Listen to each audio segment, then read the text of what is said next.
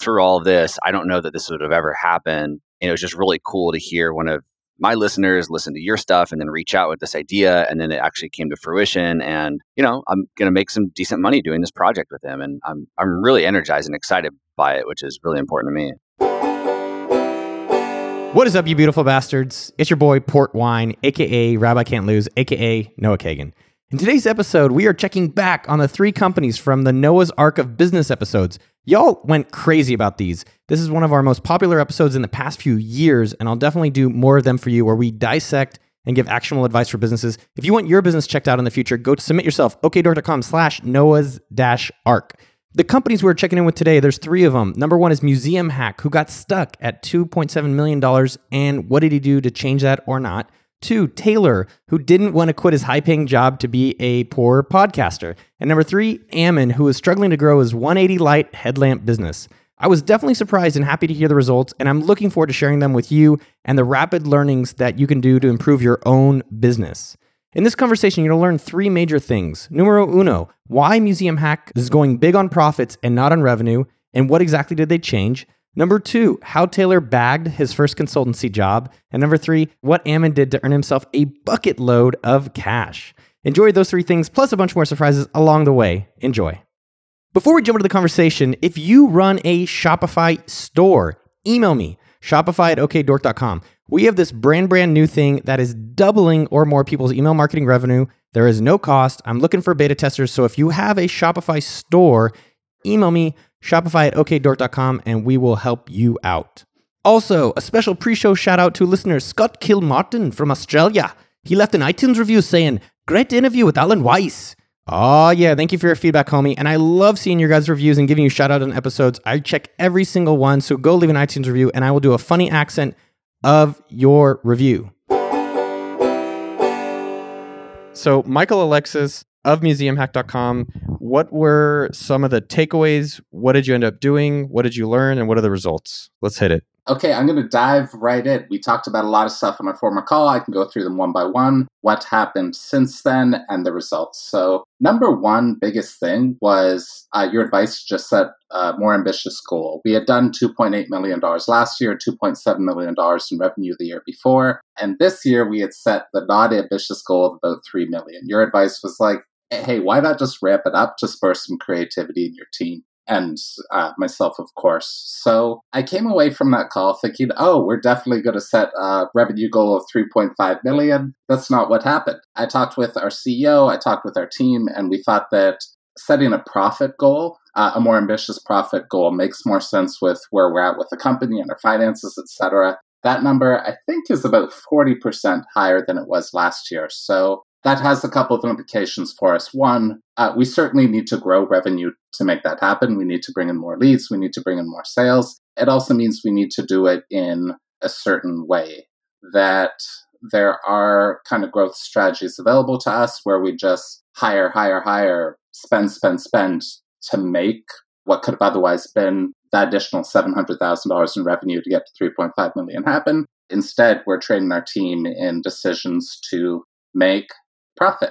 So, for example, looking at what we've got in software providers, seeing what's essential. Also looking at which channels we have available to us to spend money in a way that will be effective. Let's just stick on that just for 1 second. So I went to Eamon. Eamon runs AppSumo.com. And I said, Eamon, let's grow revenue. And he's like, I only care about profit. And I was like, damn, you're good. And so I really love, and I just want to highlight that you came back and said, I don't care to make more revenue. I care to come back and actually increase the thing that matters most. So I want to say that that's congratulations, and that, not congratulations, I think it's just awesome that you guys recognize that. And so can you just be a little bit more specific? So how are you guys going to increase your profit or decrease your cost specifically? Because it sounds like you're not going to try to increase your revenue more. Yeah, a couple things going on. We already have been operating fairly lean. We used to have a larger team. Labor cost is by far our largest expense each month, or investment each month. And as folks have left Museum Hack for whatever reason, we've found other ways to have either the existing team absorb what they do, or to automate parts of what they were doing, or maybe some of them are stop what we're doing. Another part of that is getting a lot more focused in what we take on. Another part of the advice that you had for us was double down on corporate. I would say that before that call, if somebody had asked me the growth strategy for Museum Hack, I would have 100% said we're doubling down on corporate. What I wouldn't have said was the part that you got to, which was it needs to be the exclusion of something else related to the cost, because it means that there's a lot of things that we were doing before and otherwise had planned for this year that are not particularly high margin. Some of them are no margins. Some of them were just like, become better known in the industry. Blog story content, for example.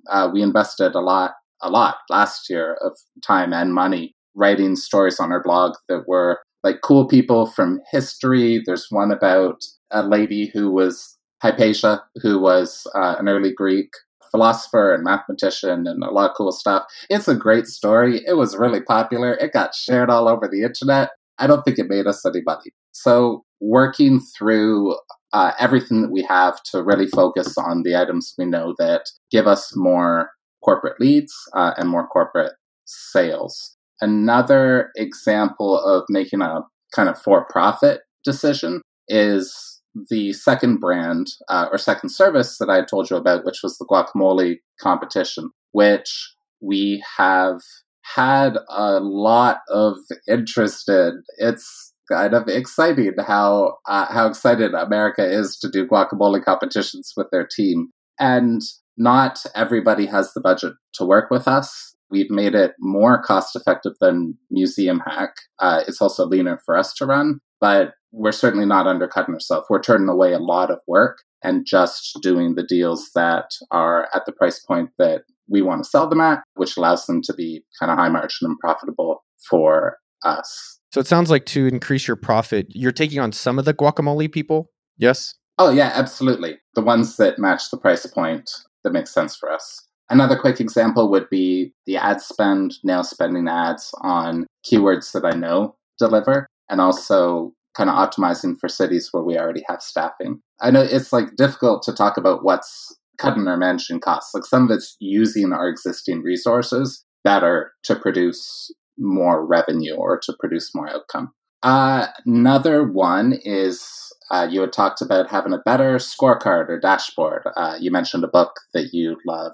Take care of the scoreboard will take care of itself, something like this. Yeah, the score will take care of itself. Right. And we've put that together in a way that lets us have controllable inputs. So things like the cold outreach being done to a certain quantity volume every week, things like having a certain cadence, one article per week of SEO content going out, and those are being done. And I expect we will see results from them because we've seen results from them in the past. Related to ad spend, I was very resistant to this. On the call, you said, like, hey, you guys should be buying ads. This creates predictability for your business. And we used to run a lot of them. We used to spend about $10,000 a month on ads. And one day I shut them off and was super excited at the result, which was we didn't seem to immediately lose much in volume of leads and or the revenue that came from that.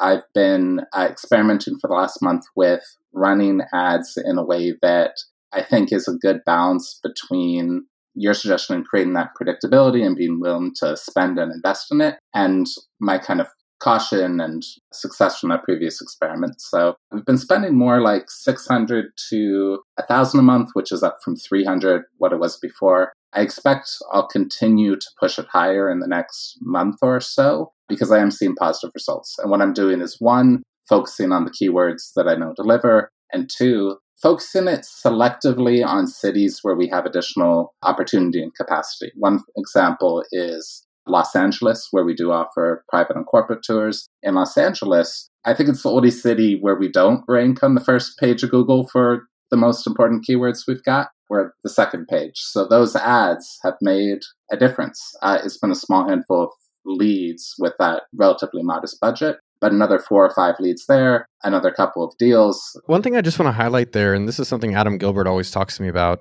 mybodytutor.com, which is that all of us, sound like you and myself, is we do something that helps us get somewhere, and then we stop doing it. Possibly. I think we're fairly good with consistency, but there's certainly examples of successful processes that we've dropped that ought to have continued. Well, I think just interesting because you guys reduced your ads where now it sounds like you're putting it back up and it's already kind of increased for you. Yeah, we're certainly seeing the results from it. I think the lesson there was that I didn't need to do a blanket cut of all ads, even though it felt great to get rid of that $10,000 per month expense. It was at the cost of the areas where it was performing and needed. A little bit too broad. I don't think, for example, that continuing with a $10,000 ad spend now would be a good idea for us, but there's probably a sweet spot around maybe it's like $2,000 where we can get the best of it. Yeah, I think that I wasn't saying that you guys stop completely, but I think for a lot of us, it's like, hey, if it's working, can you do more of it? And if it's working, don't stop it. We've had a couple of other things that have been just kind of done, completed, and yet to see the result. It's just this subscriber referral request email. Everybody's coming into our public audience, being able to see that, set it up, it's running. Because there's like sort of a delay on email, we aren't seeing a huge result from it yet, but I expect more in the months and years to come. A couple of cool process changes. You had talked about with how at AppSumo and Sumo you'd work in cycles. I believe they were either 4 weeks or 6 weeks. And we've adopted the same so that kind of these new measures we've taken on are in a 4-week cycle. At the end of that, planning to do another kind of deep dive analysis into what is working, what is not, and readjust for the following 4 weeks or month cycle. And excited about that. A big one from the call, one that I've mulled on the most, was the idea of Michael, me, as an entrepreneur as opposed to a growth hacker. I think that me operating as a growth hacker has done a lot for Museum Hack and is doing a lot for kind of the sub-brands that we're creating. And I was struggling with it because I know that the work that I do is effective. When I code the website, when I do the emails, when I run the ads, when I do this and that, it creates a great result. That certainly doesn't mean that others don't. I rely on a team a lot. We have great people to work with. We have a marketing manager who works under me. We have content people. We have folks that do PR. We have folks that help with SEO, etc. And the entrepreneur versus the growth hacker, I'm excited to move more towards the entrepreneur because I see it as a couple of things. One, continuing to give my team higher and higher level work, training them up, helping them be successful in their careers, and being able to produce those same or maybe even better results without me being the one that literally does the work.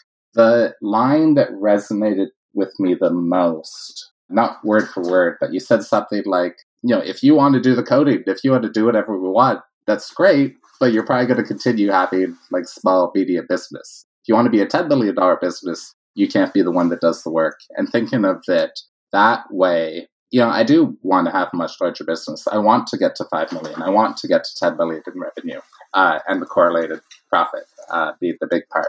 And so what specifically are you going to keep doing? What are you trying to delegate or stop doing? A handful of things. So one example would be kind of link building and SEO stuff. In the past, we've had a lot of success with a strategy, for example, with something I call Share the Love, which is just reaching out to all of your service providers, all of your vendors and saying, hey, we reached this milestone in our business, $1 million, $2.5 million, whatever it is. Your sales platform or organization tool or labor management, whatever it happens to be, was a big part of that. Here's an example. Would you be interested in doing a case study about us on your site? That's been successful in the past for us. Link building, also traffic building for pretty relevant audiences to get folks to us. That is something that in the last week I delegate to the team. And they're certainly more than capable of taking it on and seeing the same success. There's another small example where with the guacamole brand, we've been experimenting with alternative ways for people to sign up as leads and get the information. So the greatguacoff.com/calculator is more or less a lead form, but with all of our pricing built in, so somebody can go through and make their selections. Oh, I want a swag bag with it. I want additional snacks. I want this many people to be able to attend, and they'll output the number. One thing that I kind of noodle on with this is when should people extend to new product lines based on opportunity versus like continuing the main business? And I don't know the right answer. It's like, when should you literally have Museum Hack worldwide versus starting basically a lower priced offering, which is what you're doing with the Great Guac Off? It's a good question. It's one that we've thought a lot about. I expect it would differ by industry and circumstance. One thing that we've found is that our best clients, kind of that have the highest budgets of their own,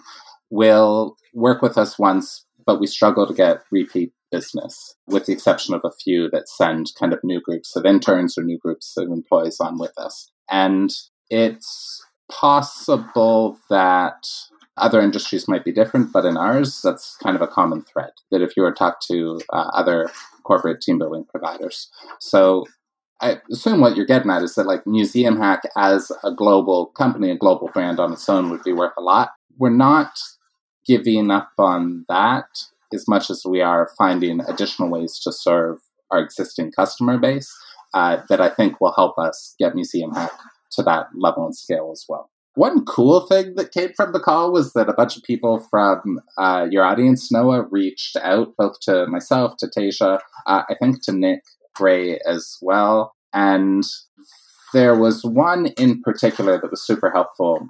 He was an SEO guy, I think he was German, but he reached out with really specific advice. He's like, hey, here's a bunch of keyword analysis that I did. Here's a spreadsheet. It's got some numbers in it, a volume that you could expect to see. And it was a very good reminder to go back and kind of update our landing pages.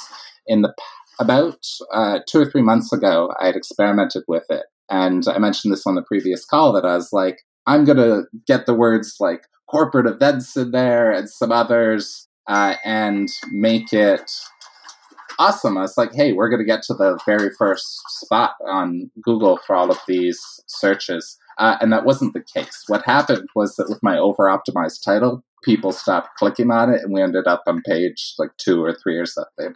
It was rough because we stopped getting most leads from those pages that I tested on, and to fix that, kind of fully reverted back to the original version, and they did rise up again. With the reminder from your audience member to revisit it, I've gone back to those pages. I've made more subtle changes. The keywords are now there that need to be, and we're seeing the results increase instead of decrease. So while I forget his name, thank you so much, Noah, audience member. That's kind of an interesting thing where what I've noticed from the people I love to hire or work with is that they're not emailing saying, hey, can I help you with something? Or, hey, you can say, hey, I like Museum Hack, but it's, hey, here's something that I think you should do that'll make your business better or that I've already done for you. So, dude, that is awesome. And I think that is a great point, which is like, I do recall I don't remember his name, but he sent me, he's like, hey, here's just SEO things because I like Museum Hack and I want to help. And I think that's a great way, one, either to connect with people that you want to meet, or B, if you want to get a job, instead of applying with a resume, go and actually do some work. Another great example of that was that Nick Gray, our founder, was on Mixgy.com about maybe it was a year and a half or 2 years ago. And similarly, somebody had reached out from Mixgy's audience. His name was Dan Schur. He's an SEO guy. He's awesome. We've consulted with him since then because his first outreach was super cool. He had some great advice for us. We saw the results from it. And on subsequent calls, all of which have been paid, we've been super happy to invest in it because we know that he helps get us results. Awesome. Any things that did not work or stuff you were like, hey, we did not do it? One very small example, you suggest going to our existing email list and saying, hey, people that have done Museum Hack with us want to do the Guac Off with us. We've been reaching out to that audience with additional pushes for Museum Hack instead, knowing that it's still kind of the existing core brand that we have, knowing that it is higher deal value and still a little bit higher margin than the second option is. So we will do that other outreach, but not yet. And that was actually great pushback from our sales manager. She said, like, look, Michael, we could do this big push for the new company. I want to do the push for Museum Hack first because these are the deals that I think we can work best over the summer. How did you go back and talk to your team? Because obviously they heard some private stuff potentially. And how did you go back and actually discuss changes with them? We have a weekly or twice a month call scheduled where we go over stuff like this, and everybody's very open to it. So we put stuff on the agenda, we chat. That was where we talked about focusing on profit. That's where we actually talk about profit numbers and make sure everybody's on the same page. We invite additional people to that call, other stakeholders on the team that would be relevant for. For example, if we are going to push for much more rapid growth, it's not just the marketing and sales team, it's also our operations that's going to need to be prepared for it. Tangential to that is that we've refocused on needing to hire fairly aggressively in our existing cities and new cities where we operate. So Tasia, the CEO of Museum Hack, and I are traveling right now. She's doing hiring and training we just came from San Francisco. We're currently in San Diego. Hey, our next stop is Austin, Texas, where we're going to do a hiring round as well, and already have a couple of events planned and booked. So our first 2 Austin events ever happening in the next 2 weeks. Awesome, man. Any other takeaways or advice in the next minute that you want to share?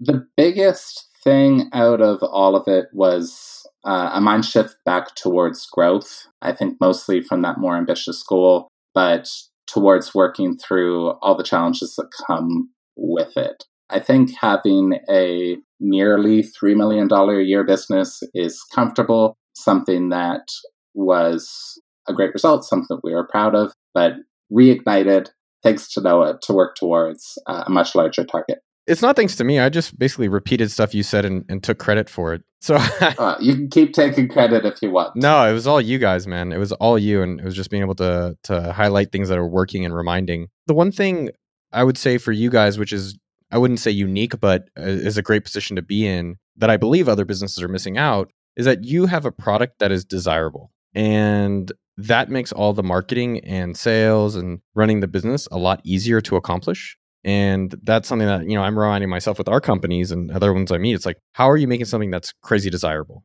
The more that you focus on that, the more I think the marketing, all these other things are going to be easy for you, or easier. Easier, certainly. Yeah, we work hard at it, but I think we are kind of blessed with that great product and already great reputation to have people keep spreading the good word for us. All right, brother. We'll keep it up. Keep rocking. I look forward to seeing Museum Hack and the Great Guac Off. What's it called?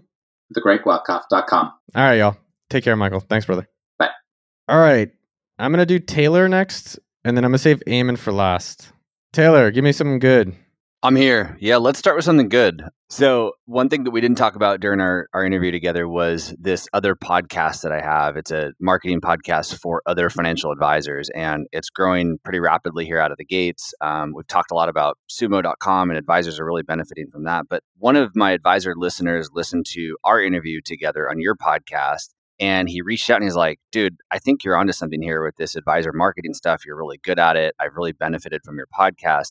Like, maybe you should forget about monetizing this whole Stay Wealthy platform, and maybe you have an opportunity right here in front of you. I'd like to hire you and pay you money over the next few months to consult and work with me and help with my marketing. And you can use that as, kind of a training ground and see if that's something that you want to pursue and maybe use as your secondary source of income. So as of yesterday, we've agreed on, kind of terms of the whole deal. In a perfect world, I'd probably charge a lot more than I am, but I think this will be a good learning experience for me. I'm going to take really diligent notes and just identify if it's something I want to repeat and continue to do long term. But I guess the big news is that, through all of this, I don't know that this would have ever happened. And it was just really cool to hear one of my listeners listen to your stuff and then reach out with this idea. And then it actually came to fruition. And, I'm going to make some decent money doing this project with him. And I'm really energized and excited by it, which is really important to me. That's awesome. How would you have gotten the project otherwise?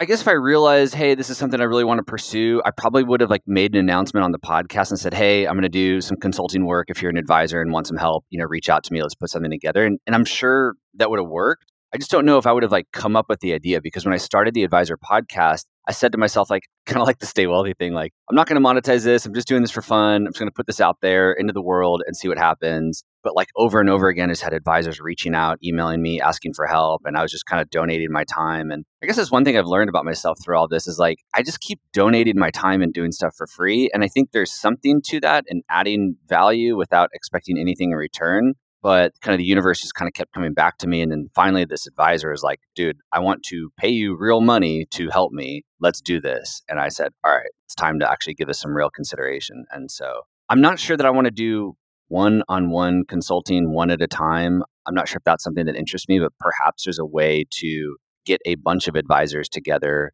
and, help more than just one advisor at a time. So it sounds like just taking a step on this is that number one, if you have an audience or if you've been sharing content on Instagram or podcast or blog or YouTube, and you're a little bit nervous about what to sell or how to monetize it, just tell people like, hey, if you like what I'm talking about, like pay me a little bit of money and I'll help you do this stuff for yourself. It sounds like that's what you're recommending for yourself. Yeah. And I mean, kind of the second thing I learned through all this, one of your recommendations on the Stay Wealthy podcast was, why don't you offer, 3 free consultations to listeners and do some consulting work for them, give them an hour of your time, do an investment analysis for them. And then once that's all done, send them an email with a link saying, hey, pay me for what you think this time was worth.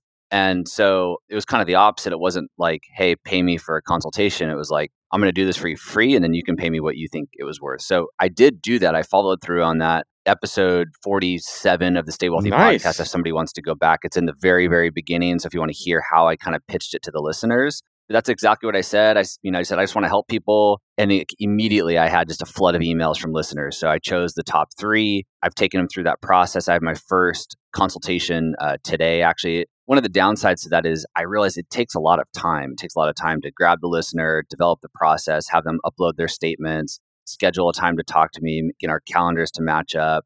I got to do a little bit of work behind the scenes so that the time is valuable together. So it took like 4 to 5 weeks to kind of get this whole thing like actually live. But I have my first consultation today. It'll be interesting to see, what they pay me, if anything. A lot of kind of podcast listeners just are out there for free information, which is great. And so they may not pay me anything. But in the future, just because I learned how much work is involved, I'll probably do it a little bit differently and say, hey, I've got 3 consultation spots open. I'm going to charge $7,500 for each consultation, take it or leave it, and really make it worth my time. And that'll be another interesting experiment to see if anybody would really take me up on that. That's something that a lot of people, especially starting out, including myself, we feel self-conscious asking for money for what we're providing because we don't really know its worth.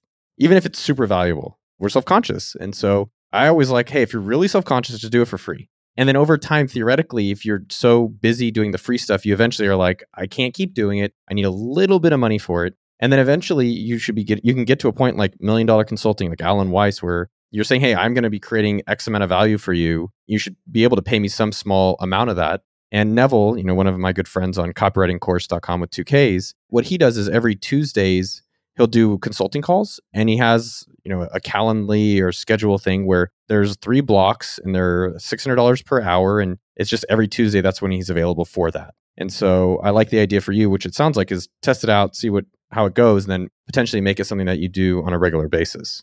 In one way or another, I'm going to pursue this, because the other thing that I looked into as a result of our conversation was advertising for the podcast. And there's just not that much money. Well, number one, like I don't have a huge listenership. I mentioned that we have, about 13,000 downloads in the month of May. That really only translates to like $50 or $100 per episode in the advertising world. I don't have that big of an audience to actually monetize it through that medium. So I don't think advertising is really the way to go about it. And then after just digesting our conversation, I thought, like, these are my listeners. Like, I built this audience. I don't really want to sell somebody else's product or site or service. I'd rather, use this platform to sell my own service or consulting or product or whatever it might be. So I just scrapped the whole advertising thing, especially with how quickly people jumped on the consulting offer. Again, I'll evaluate that process when it's done and, think about doing that again. Or this advisor thing, again, is really going well so far. And perhaps that's the better avenue for me going forward. Let me just highlight one thing that you did. And that's,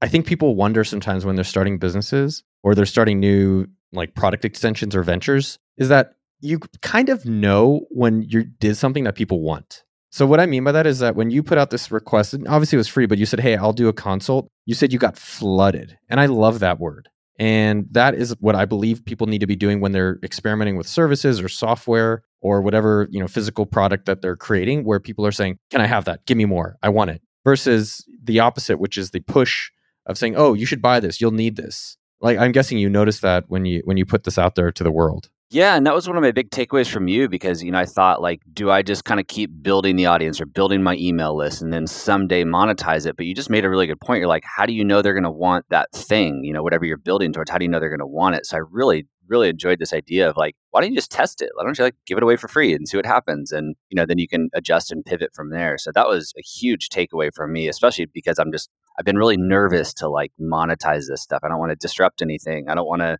sound salesy or gimmicky or anything like that. So it was just a really, really good. I mean, the minute you said it during our interview, I'm like, yes, like I can do that. I love it.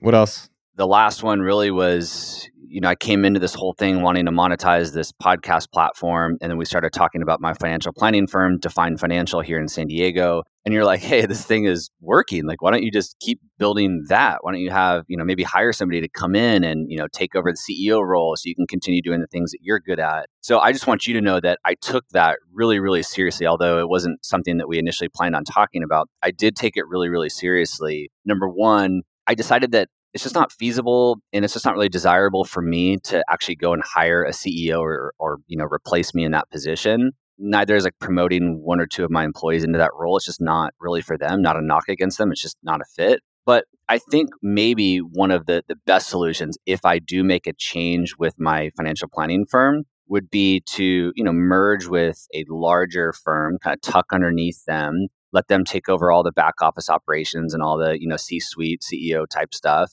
and kind of create time and space for me to work on the things that I really enjoy doing and spending times on things that I'm really good at. So there are a couple firms that I highly respect, I have a lot of respect for. It's really hard for me to wrap my head around ever doing this because I came from the corporate world and I'm like, I'm never going back. I'm always going to own and operate my own business. I don't want anybody to tell me what to do. But there are a couple firms out there that I highly respect. And if I were to ever do something like this, it'd be one of those, two firms. And so I am in just some discussions just to kind of learn and see if there's some synergy there. It's going to be a really long due diligence process. I'm in no rush to do anything, but I think I owe it to myself to just consider it and learn more. In the past, I've just said, people have approached me. I said, just leave me alone. Like, I'm just doing my thing here. I'm not interested in anything like that. But it kind of keeps coming back around to me. And I'm like, you know what? I owe it to myself to really give this some careful consideration. I'm at a really kind of pivotal point in my career here. And I've got, 2 kids and a wife who just left her job. And, everything's kind of on me at this point. So I think I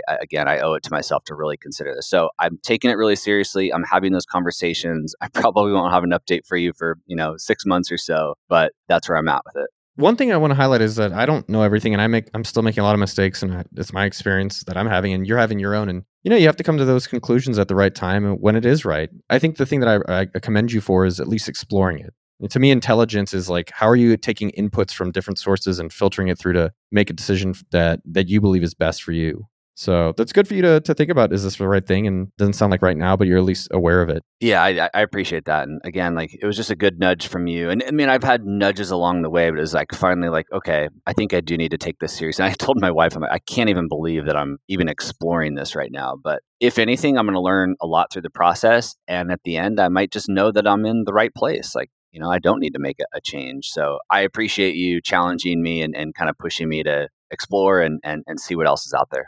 Yeah, I mean, I looked at selling our company, Sumo, a while ago, and part of me was like, well, I don't want to really work for anyone else. And this is really the stuff I get to hang out with you guys, and we get to do marketing tools, and we get to promote software for help small businesses get Sumo size. I'm like, it's pretty much all I want to do. But I needed to go out and kind of and have that reminder. Yeah, exactly. Dude, good on you, man. Any other anything else? Nothing else. I'm really fired up about this, this kind of bonus opportunity that came out of this whole thing, which is this advisor marketing stuff, which I just geek out over every single day, and I'm really excited and energized by it. So, the result of this whole project and experiment with you, like it might just turn into something that neither of us really even expected. So it's been a lot of fun. I appreciate you having me on. And, like Michael said, your audience is great. I got a lot of listeners reaching out to me offering to help. So it's really cool. You've got some really great listeners, some really smart people. And yeah, thanks for the opportunity. I would argue they're the best. The best. Dude, it's so cool. I found people who listen to podcasts in general are wealthier and impressive. Just people that I've met. I'm like, oh, you listen to podcasts? I'm like, yeah, I could tell. And it's amazing the people are supporting each other. So that's great to hear. And awesome for you, man. I appreciate you sharing things and best of luck on your adventure. Awesome. Thanks so much. All right, brother.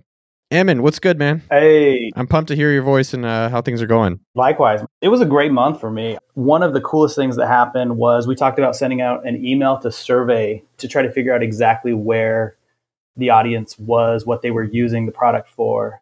And I got all the results of that over the last weekend. And that was cool, very enlightening, a little different than I expected.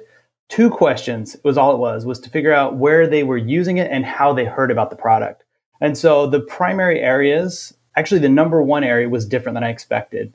32% of the people use it for running, which I expected it to be closer to like 10, 15% maybe. And that was the highest quantity of people was runners, which was, again, surprising to me. Second area was for camping, hiking, rock climbing, backpacking, outdoor recreation stuff. That is the area that I thought was going to be the biggest. That came in at second at 26%. And then work professionals. So anything from like electricians to HVAC, elevator repair, whatever. That came in at 22%. And then 15% was home projects. And then there was that final chunk of the pie was just other random things, everything from like farming to gardening to emergency response, all sorts of good stuff. That was, like I said, not what I expected. So that was really cool. And then the other question being, how did they hear about the product? 39%, the biggest chunk was from Kickstarter, going way back to 2016 when the Kickstarter was done. Still, almost 40% of people, that's where they're getting the information from about the product, which was honestly surprising. I mean, I knew it would be up there, but that was higher than I expected. 37% was word of mouth, 9% internet search, which honestly surprised me because I really have not done anything to promote any kind of SEO or internet search outside of a few months of some ad buy. And then the remainder is other things like YouTube, Touch of Modern, Facebook, some expos, a couple things like that. So the reason you did the survey was to understand who your customers were and where they found out about you from. So from this information, is there anything that you can change or do? I think from the survey, what I took, I have never focused on running. I'll focus more on running and on that professional work because there's a bigger chunk of that than I would have guessed otherwise. And then also word of mouth. I'm going to try to see if I can promote more people to use that word of mouth and tell friends, tell family. I mean, so many people are hearing about it through word of mouth. So, I mean, that's kind of what I took from the survey overall. Dude, hell yeah. That's great. What else has been going on? Another thing that I feel like was really great with this, I had this very strange aversion to wholesale. And we talked at the very end of our conversation last time. You said, there's something about this wholesale thing. Maybe you should think about it. And so I kind of thought back as to why I had this aversion to wholesale. And I think it went back to this conversation that took place years ago. And I just decided to kind of relook at that. So what I did is I went back through every potential wholesale email opportunity that I had over the last 3 years. And I reached out to everyone that I could find and just said, hey, I know at one time we talked and I was really hesitant and averse to this for whatever reason, but we have this new light. I'd love to send you one, see what you think. And off the top of my head, what I've got written down here, of the 15 people that I sent lights to, 9 of those people put $1,000+ order in. What? So an order of $1,000. Yeah. No way. I'm serious, which was just shocking to me. So that was huge. And that was just me reaching out to people that had either reached out to me earlier or maybe they were already customers that I hadn't followed up with because I've never really done a follow-up. Because again, I had this weird aversion to wholesale for whatever reason. I'm not going to get into all of that, but I just decided to kind of change that mentality and I needed to change that. And yeah, so I had a really great couple weeks. Han, so first off, dope. You're the man. I'm really proud of you. I'm proud of your wife and your family. I know you said she was supportive of you and you being and holding you accountable. Totally. Yeah. But I've got to know, why do you hate money? I think that's what Taylor and the audience is wondering. It's like, you hate money. Psychological issues, man. I don't know what it is. And we went into this a little bit in the last conversation that almost there's this weird self-sabotage at some place that takes place in my mind. And I don't know why or anyway. Honestly, that last conversation really maybe bumped me over a mental hump that I've been facing. And it pushed me to just face, why in the world have I not been more aggressive and assertive towards some of these opportunities that have been right in front of me? And I took that and it was hugely beneficial. So I don't know, finding the root as to why, I don't know, man, that's a lot of therapy, I'm sure. No, but good on you. I mean, I think there's things that are principle hey, we never discount or we never are going to do this one thing. And that's great. I think more businesses need to have things like, hey, we don't substitute our ingredients. Like we won't let Noah have just egg whites. But I do think on the other side, if it's not like a core foundational principle, it's good to kind of revisit things that we've said no to. Like a lot of companies do this days. We've never done ads and we never will. It's like, okay, then you hate doing what 99% of every Fortune 500 company and what most businesses do. Maybe that'll work for some, but there's a reason that everyone else is doing it. Not to say that we should always follow. So I'm really glad you went back and revisited that. No, I mean, that was huge. I think a big part of this, again, tying it into one more piece of this, was just vision. This is a very minimal, kind of ridiculous thing that I hadn't been doing that you talked a lot about. And again, had a big impact on my last couple of weeks, is just writing everything down at the beginning of the week, right? Like an agenda of this is what is going to happen this week. So I have a direction, a vision. And I think that vision is kind of what I've been lacking. I've been kind of like coasting along. It's been doing decent and I'm happy with that. And I'm just kind of riding it out. I'm not moving forward on anything, but I'm not pulling back. I'm just kind of riding this steady, gradual, mediocre wave. So to change and just having written things down at the beginning of every week, planning it out, kind of establishing a vision of like, this is what it's going to look like. This is where I want to go. This week is going to lead to this, to this, to this, to that annual vision of goals and what I want to accomplish. I mean, it's changed a lot of that. And I think it's triggered and allowed for me to be more assertive and aggressive on some of these opportunities with wholesale, reaching out to, and I can talk about this a little bit, but reached out to a bunch of different like YouTube influencers or. Dude, super proud of you, man. So it sounds like the main highlights were really just being a little bit more disciplined and starting to treat this more professionally around the business. You said you got 1,000 orders times 9 people?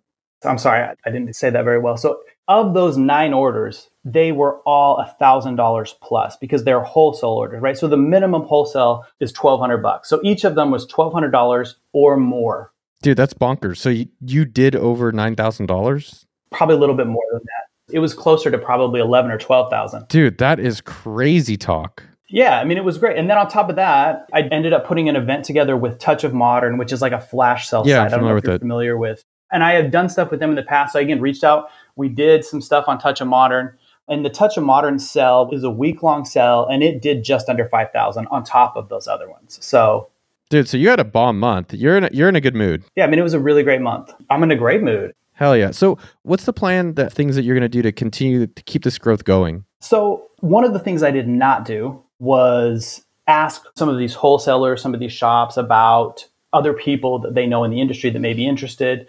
So referrals, essentially. And we talked about that. So that's one of the things I am going to do now is just reach out to these different running stores or whatever and ask them for other people that may be interested, that may benefit from the product in their store. And I'm going to try just some cold contact as well. Outside of that, I know is inherently not as effective, but I'll continue to reach out to the influencer world to see if I can connect with some. I did connect with a couple. I mean, that's another challenging thing because they get bombarded by products and people, trying to get them to look at their products. But I'll continue to do that. And obviously, I'll continue to focus on sales directly. My Amazon store is up and running finally. And so that's been good. I've had a pretty decent last few weeks with that. But I think I'm going to really push and focus on this wholesale. So how do you do more wholesale? For me, what I don't like is like, hey, this wholesale's working. Let me go do something else. And you should do whatever you want. But I think that's what I'm wondering, which is like, all right, how do we double down on what's working, which you believe it's wholesale, which frankly, like these knockoff brands aren't ever going to do. And you could give them similar pricing to what they would be able to do. No, that's true. No, I mean, sometimes I feel like it is exactly that I just need to be told, like our last conversation. Dude, I need to be told all the time. That's why I have a great girlfriend. We all have different mentors or people in our lives that assist us. So I could definitely appreciate that. Yeah. So it sounds like these deal sites work. Go try to get more deal sites like Groupon, Huckberry, and so forth. There's a bunch of these other deal products. The other thing is, how do you double or triple down on the wholesale? The only thing I would say, if anything you want to experiment, it's potentially making your site, getting it off of whatever, like GeoCities or whatever you're on. I mean, things like that I do feel like is something that I definitely need to focus on. I do need to look at more wholesale. I think you're absolutely right on all that stuff, though. I think people start and focus on the website when they don't have any sales and they spend too much time on it. The website's purpose is to leverage the business. It's so you can leverage that a thing works around the clock. And certain platforms like Shopify or BigCommerce, they have a lot of apps and other things that'll assist you that can help you grow your business without having you to do extra. So I wonder if it's also maybe a little bit of time to move off of Weebly and upgrade to a Shopify. Yeah, totally in my plans, actually. And I was going to bring that up in a minute. So I could not agree more with you. Yes, I've already initiated the process to make that change. So yes, I could not agree more. To make it more automated, essentially, or more systematic, no question. I agree. Okay, so what are the main next steps, just so we're on the same page? Okay, so the big next steps, the initial steps are to request referrals from the existing wholesalers, to move to Shopify, the website, and then to reach out to other deal sites like Huckberry, like, Touch of Modern was. And those are probably my big ones as of right now. Yeah, I think people are like, I got to do a lot of things. I think you just got to pick a few things that work and do them well. I think there's something with running that you can then go do a lot of running influencers. I think you can do a lot of things on running blogs, running review sites. But I think there's still low-hanging fruit, like improving your site, getting your email marketing going, doing more wholesale, doing more deal sites that, frankly, you could double or triple easily get towards your goal with executing on that alone. Yeah, I agree. Dude, I'm so pumped for you, man. I love that you're doing that. Anything you didn't do or that did not work? I think the biggest frustration I had with the whole process is kind of the reaching out 15, 20 minutes every day. And I would try to kind of scour through YouTube and things like this, and reaches out to him through Instagram, look for running and hiking and specific YouTube channels that focused on those areas in the 30,000 subscriber range or a little bit less. And I tried varying forms of email subject lines. I tried emailing them and reaching out through Instagram if they had Instagram. I think I got contacted back by 3 out of 20 to 25-ish people that I reached out to. So one of them is doing a review and I sent the product to. The other person that reached out or contacted me back hasn't really gotten back to me after initially replying. So, that was frustrating, but it's just what it is. I know they're being, like I said, overloaded with information and product. It's challenging with influencers because they're getting contacted a lot and it's becoming more and more mainstream. So one, I do think it's a long-term game. So it's about, hey, I really love what you're doing. I want to just send you a free thing. No strings attached. Let me just build a relationship with you. And two, it's also just being persistent. Like I'll tell you for myself, with certain businesses I want to help out with different things our company's doing, it's not one email. I think some people think, oh, if Noah emails, they respond. And that's almost never the case. It's more that I'm annoying as shit and I bug the hell out of people, just like my mom bugs the hell out of me.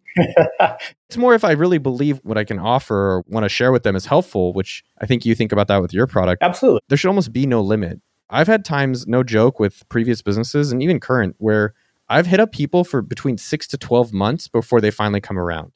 And so if you really think about it, I think the influencer for you is definitely a direct, oh, hey, here's a product, you like it, tell your people, I'll give you a cut of it. It makes total sense for you to do. Yeah. The thing that I think with the influencer, I think there's 80-20, which is 80% for you is your website, wholesale, deal sites. And the 20% is this influencer thing or cold stuff, but that's the 20% where you should spend Fridays. But Monday through Thursday needs to be the 80% that we know works. Right. No, that makes perfect sense. Coming back, one thing that we talked about is that what was your goal for the year? That was one thing I kind of identified that a lot of people can improve on. So what is your goal for the year and how are we doing towards that? 400,000. This month was definitely a huge step in the right direction. If I could repeat what was done this month and then have a really solid holiday, November, December, in the past have done, I don't think there's any question I'll be able to reach that 400. Awesome. So I don't like waiting till Christmas or Hanukkah. So my thought is like, how do you build up your mailing list? How do you build up wholesale? How do you build up these things? So by the time December comes around, you've already beaten your goal. And I think that's what I would try to plan for. So I believe the best opportunity, again, is going to be with this wholesale, because the primary sales that take place during the end of November and December are going to be individual gift purchases, right? So that's not going to be the wholesale per se. Again, focusing back on that wholesale, I think that's where it's going to happen to beat that. Yeah. My encouragement is try to get it going now and get your goal accomplished sooner. Generally, what I've identified with goals personally is you want to hit your goal almost when you said you would, which means you've actually calibrated correctly. If it's a lot sooner, you're screwed. If it's a lot later, you could be screwed. Not screwed if it's sooner. And so it's really trying to make sure that you're on track for that. And so for you, though, I would say, all right, Christmas should be in November. Yeah. No, that makes sense. I like that. Well, dude, good on you, man. Keep Thank going you. with the stuff you're doing. Awesome product, 180 Lite.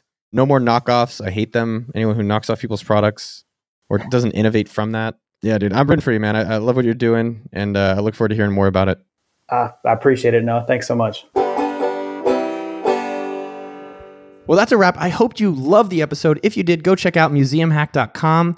180 Light, that's ONE80LIGHT.com. And youstaywealthy.com. Next, text a friend you love them. Yo, dog, let's go jump roping together.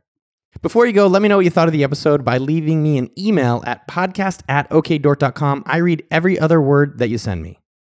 Also, remember, if you or a friend has a Shopify store, email me, shopify@okdort.com. I'm 99.9% positive I can help you at no cost to grow your email marketing. Holler at your rabbi, shopify@okdort.com. And final special plug, you know who it is, Jason at podcasttech.com. As always, for making these shows dope as F. And thank you to Sean, Dean, and David at the Dork team. You guys are my lifeline. And a special shout out to my boy Chad at Sumo Grip this week. Just wanted to let you know I love you. Day one. What's your favorite thing about yourself?